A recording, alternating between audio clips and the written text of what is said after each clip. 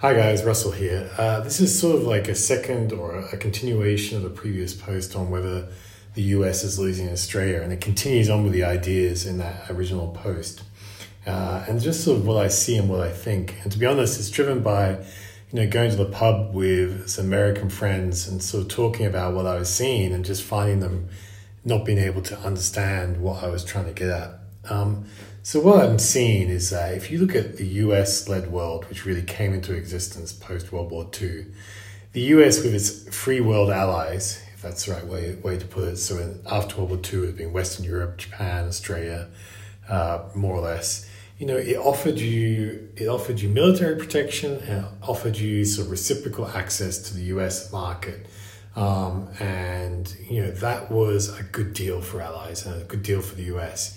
And what the US got out of that was that they basically ran the systems that ran the world. So the US dollar became the central currency, treasuries became the main asset, but then things like World Bank, IMF, all of these became instruments of US policy. But it was a good deal for everyone involved. Everyone made money, everyone got richer, and everyone was happy. And then when the Soviet Union collapsed in the 90s, early 90s, this deal suddenly got expanded to all the other regions, Eastern Europe, Asia, and most notably from China from 2000 onwards. This is a great deal for a while, but the problem I'm seeing is that the US is reneging on its side of the deal. So to give you an example, you're looking at the war in Ukraine, the US is not able to supply the ammunition that the Ukrainians need. It's not able to guarantee that Ukraine will win that war. And this is combined, on top of, the sort of military defeats we saw in both in Iraq and Afghanistan, at least the pullouts that we saw there, and sort of incomplete jobs that happened in those areas. And this is also, for example, so you're seeing that the military might of the US is not as overwhelming as it was. And like I said, one of the problems this is starting to contribute to is like the US is now asking Australia to put 50% of its military budget for the next 30 years into basically building a nuclear sub-refueling station in Perth for the US Navy. Now, I can understand why the Americans want that. It's a little bit tricky to understand why Australia wants that, because that does increase US capabilities, it does increase Australian capabilities for a bit, but it does mean that Australia could well lose access to the Chinese market and the deal is not as good as it used to be. And as my American friends say, you got to pick a side. And I think, well, it's easy for Americans to say pick a side when they don't sell 60 to 70% of their goods to the market you're asking to pick a side against. And this is what I'm trying to say is that the US deal is becoming, the US is not living up to its side of the deal, and it's just relying on what has worked in the past to continue forward. I'm really reminded a lot of the Brexit. When Brexit referendum was coming up, I was very much in the sort of no one would vote for it, it's crazy type thing. And then it was voted for, and I suddenly realized that a lot of people were getting the bad end of that deal and they want to change. And I'm looking at what's happening in the world today and saying the US is not offering a good deal. It is not competing with China in a way to make it attractive. And you're really seeing that with a number of countries not supporting US or the Western Alliance interaction with Ukraine and being neutral. They're really voting with their feet. And I'm surprised that people can't see this or understand it. The problem as well is that when, for example, my friends say you got to pick a side, the implicit assumption is that President Xi, as he's become, probably president for life, they say, and autocratic, is going to automatically become, invade other nations and become more military focused. That could be true. Certainly, that has happened in the past. But there are plenty of autocratic or single-party states that are allies of the US. Saudi Arabia is probably the worst. But if you look at countries like Japan or even Singapore, they've been ruled by the same party since World War II. India has got some disturbing trends. And of course, Turkey, which is a NATO ally, also has some disturbing trends as well. But we don't see anything happening particularly there. Now, I can see that you can make the argument China is special, but it does make this sort of idea that this US policy is not about democracy.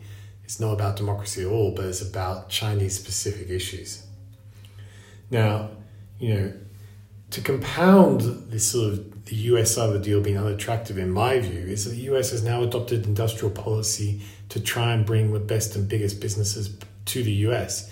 And we can see that particularly with green policy. A number of sort of renewable and battery companies in Europe are being attracted to the States just purely on the incentives being offered. So you have a US-centric financial system which offers great benefits to US, and the US used to repay that through military protection, through access to its free market and running rules that benefited everyone. And I'm starting to see that actually reverse. Like I said, people just say, take it or leave it, you got to choose a side. And I'm saying, is that really how you want to treat your allies? Why has that changed is a real question, I wonder. I got two reasons that I can come up with. One is that shale oil and gas means the US is now a net exporter of energy. And so, the lessons of the 70s, or lessons when the US realized it had to take care of the rest of the world to its own benefit, no longer hold.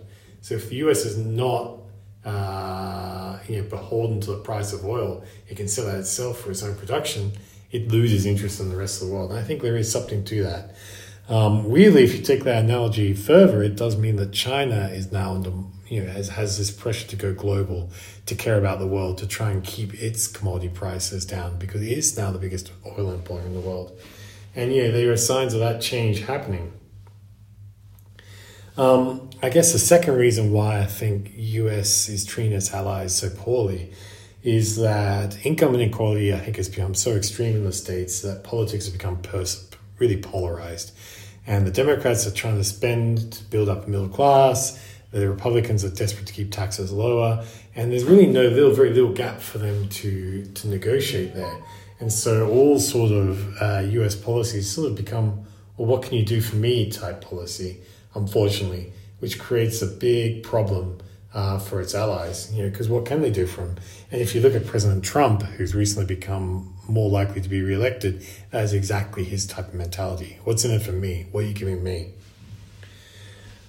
I think the other way, which I also like thinking about US policy, is that it's really driven by corporate interests. And, US corporates, they love access to the Chinese market. They love selling stuff to the Chinese.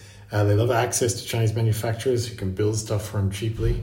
But they're very uncomfortable with the idea of Chinese competition in leading industries. And so hence you start to see this idea of China as being dangerous and we need to stop it. Huawei was the first one. TikTok is coming up. Semiconductors and other ones. No doubt Chinese financial payment systems like Alipay and WePay will also be seen as security threats if they threaten the payment systems of Visa and MasterCard. And no doubt if BYD starts to compete into the US and compete with Tesla's position, I'm sure BYD will also be labeled a security threat. And so the thing is, if you then look at what we see in the States is, we're still record trade deficit with China, so still massive reliance on Chinese manufacturers, but this sort of increasingly restrictive policy on Chinese tech champions, that makes sense from a corporate profitability sense. It doesn't make sense from a security point of view. You are reliant on your biggest threat for so many of your products, so many of your imports. That doesn't make any sense at all, but it does make sense from a corporate profitability sense. And so I think, that's part of what's driving this, is that, the policy shift there is one that is to try and boost profits as much as possible. The other thing, I think the problem that the US really faces here is that China is a threat in a way to the US financial position in a way that Germany and Japan never were, despite having huge economic might in the 80s and 90s, is that both China can offer military protection, whereas Japan and Germany couldn't, which is why you have to have a lot of scare stories about Chinese military who have, that is really where that key comes from, because China does offer the ability to be attractive in a way that no one else can do. And this is where I get worried is when, and again, it sort of comes back to this sort of pre-Brexit type of thing. If I take a sort of step back and look at it, every time there's like discussion of the debt default, it's Ukraine, which is totally logical from a domestic political point of view, keeps adding to this idea that the US is starting to give up more and more of its position and making its position as a center of the financial system far more less attractive to its allies. And like I said, when we look at the way the rest of the world responded to Russia's invasion of Ukraine, that's already starting to be a real world problem. What I find probably most intriguing about the environment, in my mind, is that if the US was really serious about bringing China to heel and breaking the Chinese financial system, they should adopt the policies that they had in place in the 90s, which caused the Asian financial crisis. And that would be tight fiscal policy and tight monetary policy. If they adopted those two policies, China probably would be in deep trouble, much deeper trouble than it is today.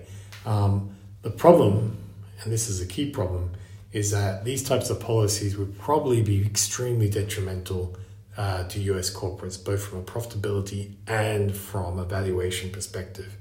And that is, I think, at the heart of the problem.